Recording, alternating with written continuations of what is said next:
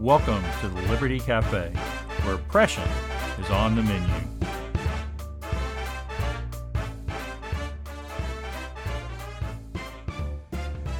When we look at the world around us and the government that we serve under, it's kind of hard to believe sometimes that this is what God had in mind for us when He created the heavens and earth and when He created government. Yet there is a real hope that civil government can one day still play a role in bringing a future where God's will be done on earth as it is in heaven. That's what we're going to talk about today with our special guest, Gary Demar, on episode 95 of the Liberty Cafe. Hi, I'm Bill Peacock, and welcome to episode 95 of the Liberty Cafe. It is a blessing to have you here with me, as it is every time. And it's also a blessing to be sponsored by Texas Scorecard. It's a great organization of men and women over there seeking to bring conservative and Christian values to the public policy debate here in Texas. So I encourage everybody to go over to Texas Scorecard .com and see what they're doing and see what you can do to bring the fight to liberty to your local governments and the state government in the state that you live. Well, when I first heard about our guest, Gary Demar, it was back when I was working, well, I still do this, but I was working more closely in and around the Texas Capitol. For most of my listeners, I started way back in 1989, working the Texas Capitol. And then about 2005, I started working at the Texas Public Policy Foundation. And I think it was about 2007 or 8 that I joined with a group of legislative staffers to study, this issue of God and government, right? How could we as Christians who are engaged in the political process bring more of God's word to the work we were doing and to the policies that were being implemented and shaped through our very jobs?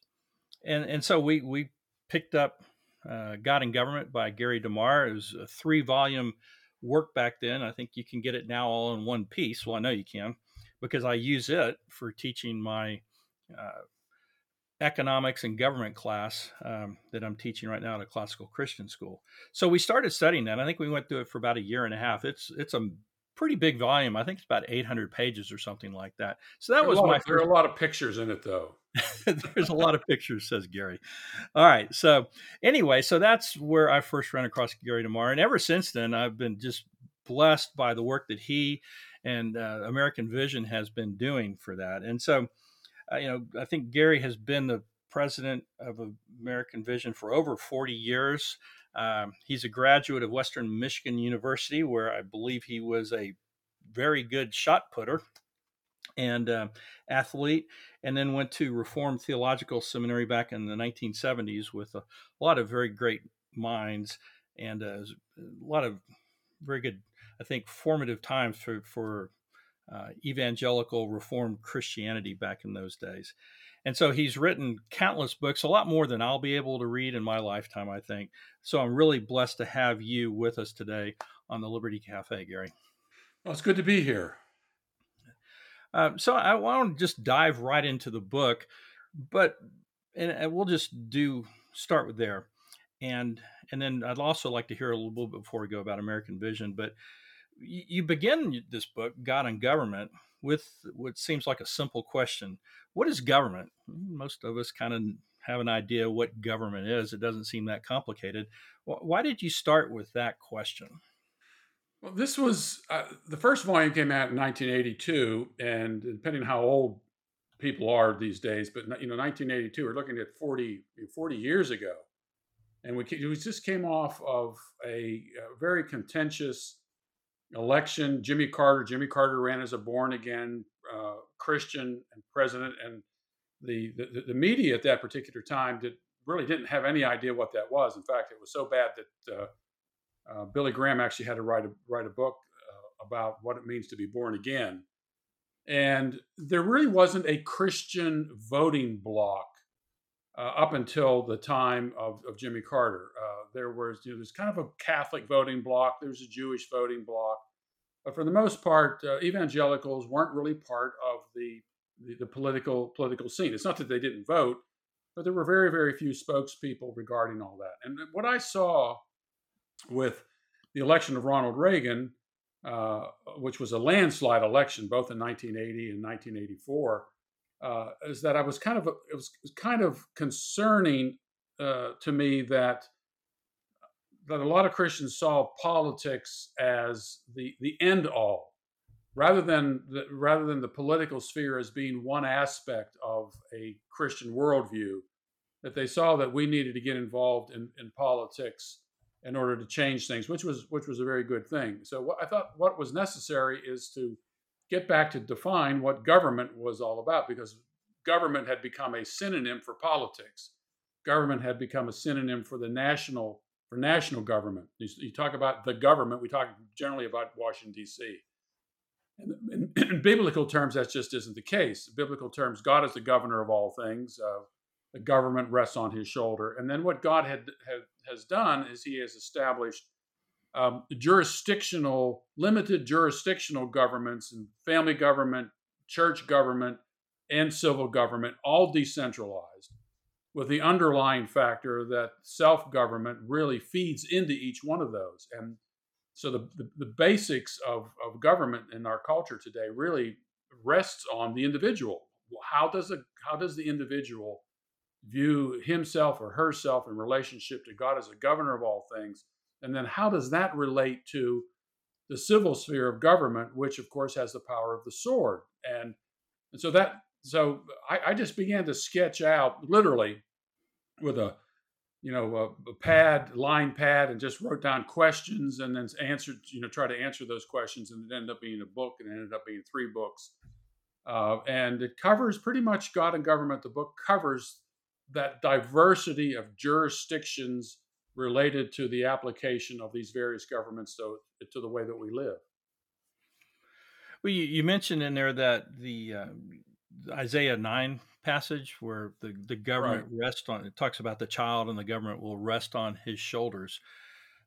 Obviously, it's referring to Christ from a prophetic standpoint, but then Jesus comes along and says, "My kingdom is not of this world." How do you reconcile those two statements? Yeah, that was another book I wrote called, originally it was called "You've Heard It Said," and the new title is "Myths, Lies, and Half Truths." And the John the Baptist says, "Hey, the kingdom of heaven is near. The kingdom of God is near." So there's some aspect in which the kingdom of God is a near presence. It's here.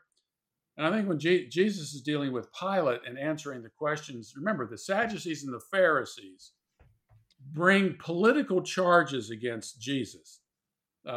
They don't bring religious charges against Jesus. They bring political charges against Jesus, and they actually lie about the political charges.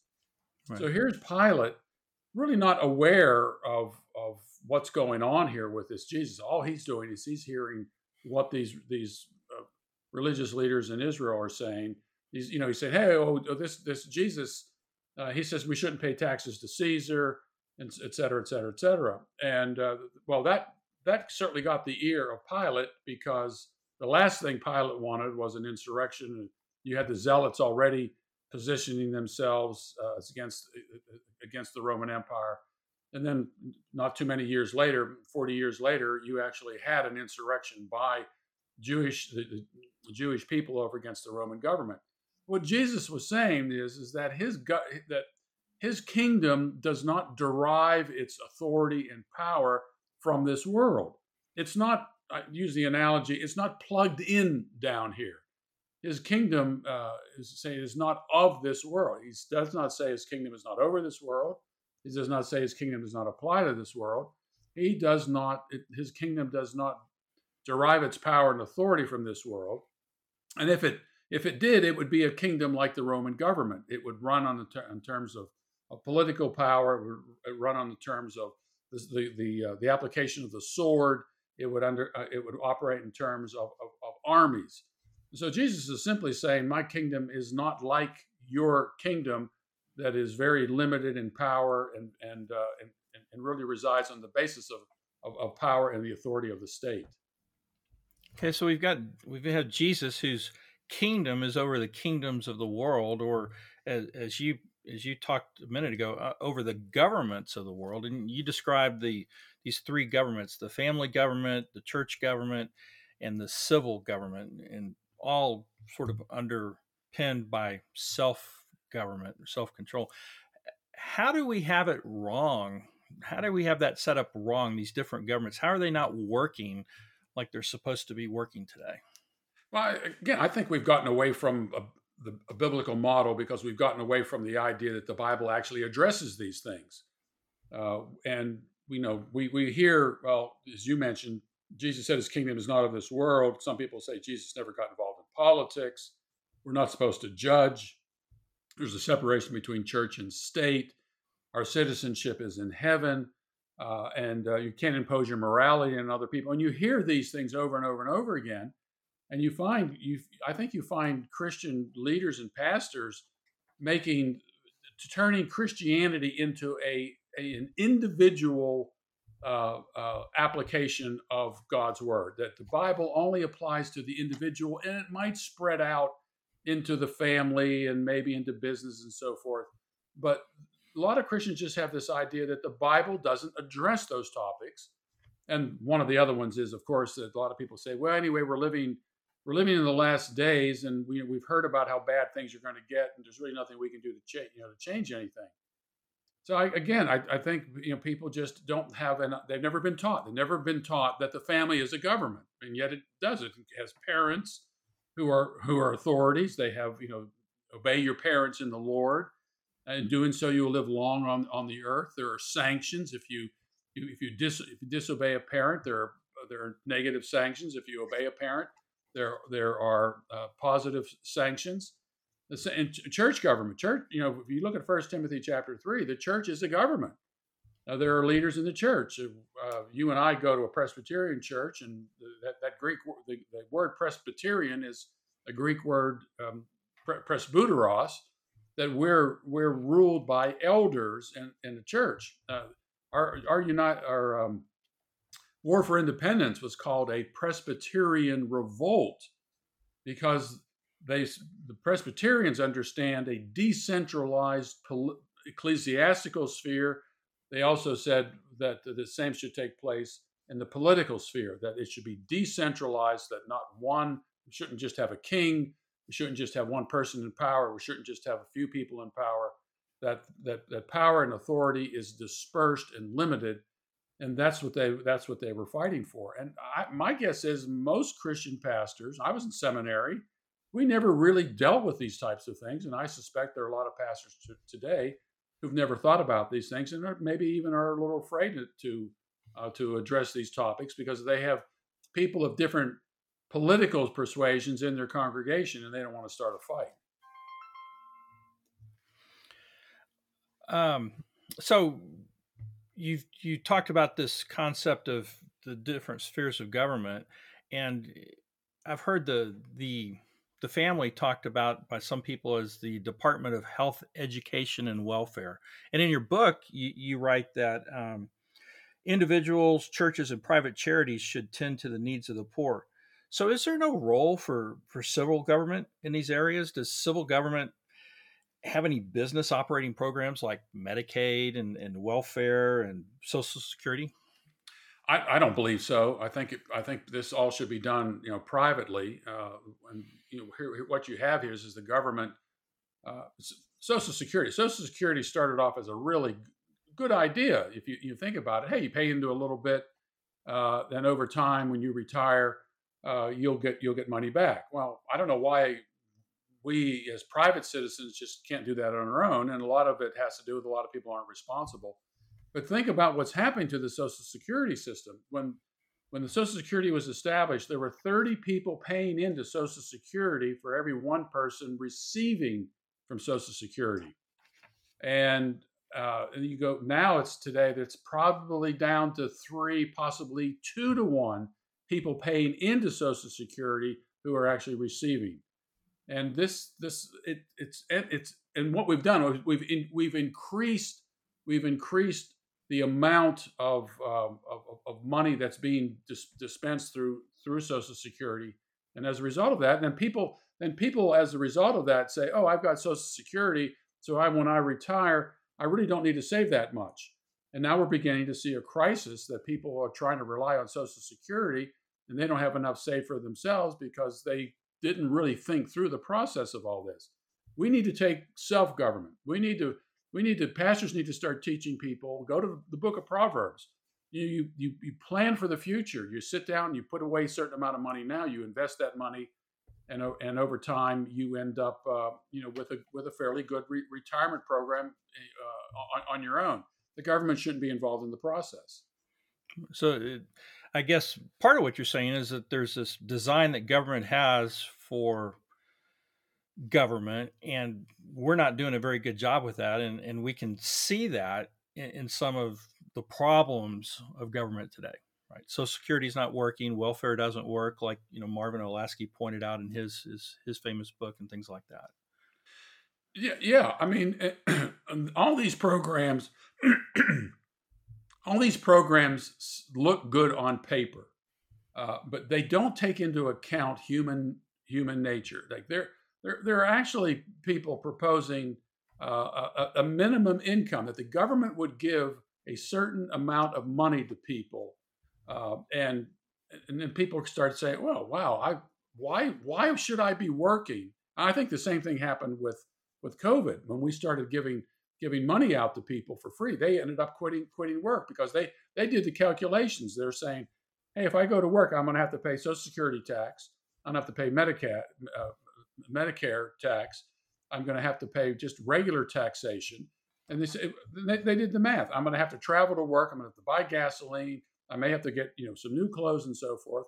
So a lot of people ended up staying home as a result of the government just handing money out to them.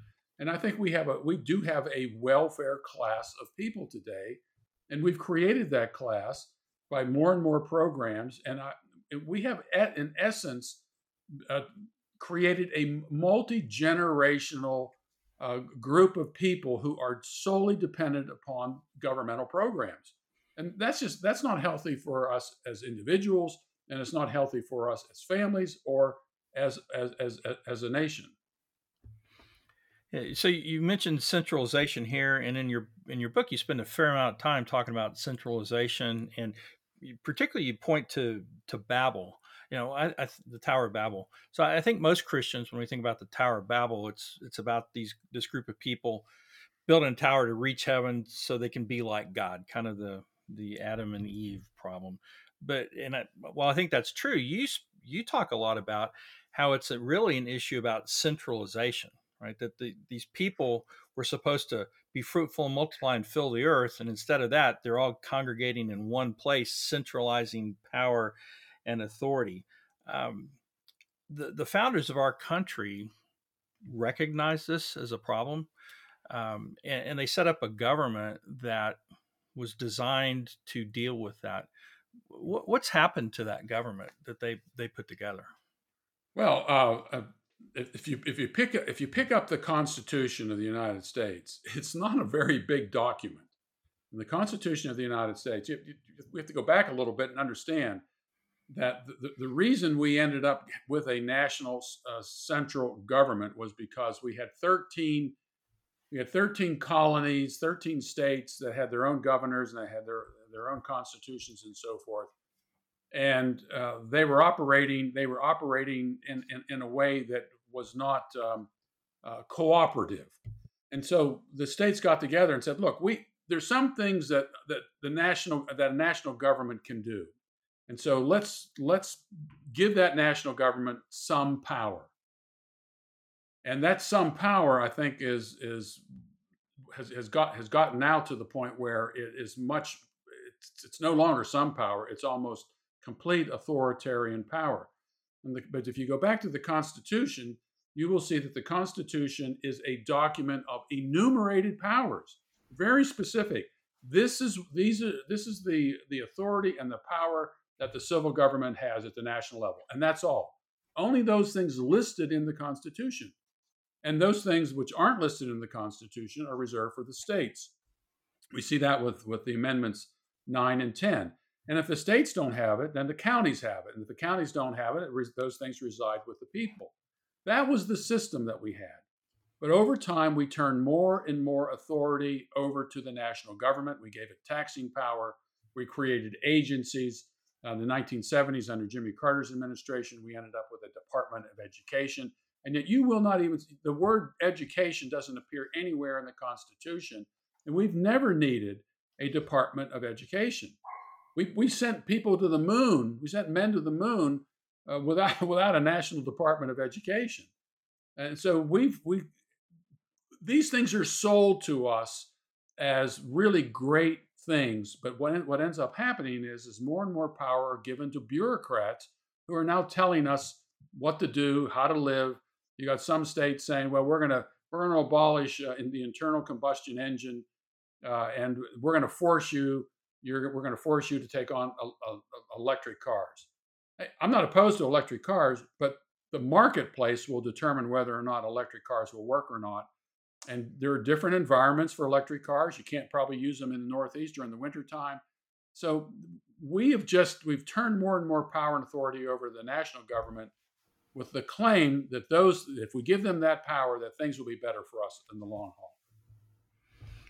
Well, I'm going to break in here. That was the first half of my interview with Gary Demar. I hope you've enjoyed it. I certainly learned a lot. And then we're going to pick up next week with the second half, where he starts us off by talking about, well, if we don't like the government that we have now, what type of government should we be building? And he'll start us off with that, and we'll have about another 20 minutes or so of conversation with him next week on the Liberty Cafe. So thank you for joining us this week, and thanks as always to our sponsors, Texas Scorecard.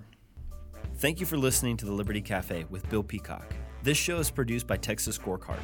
You can learn more about this show and find other shows at texasscorecard.com. Be sure you subscribe and rate this show on whatever platform you listen on. See you next time.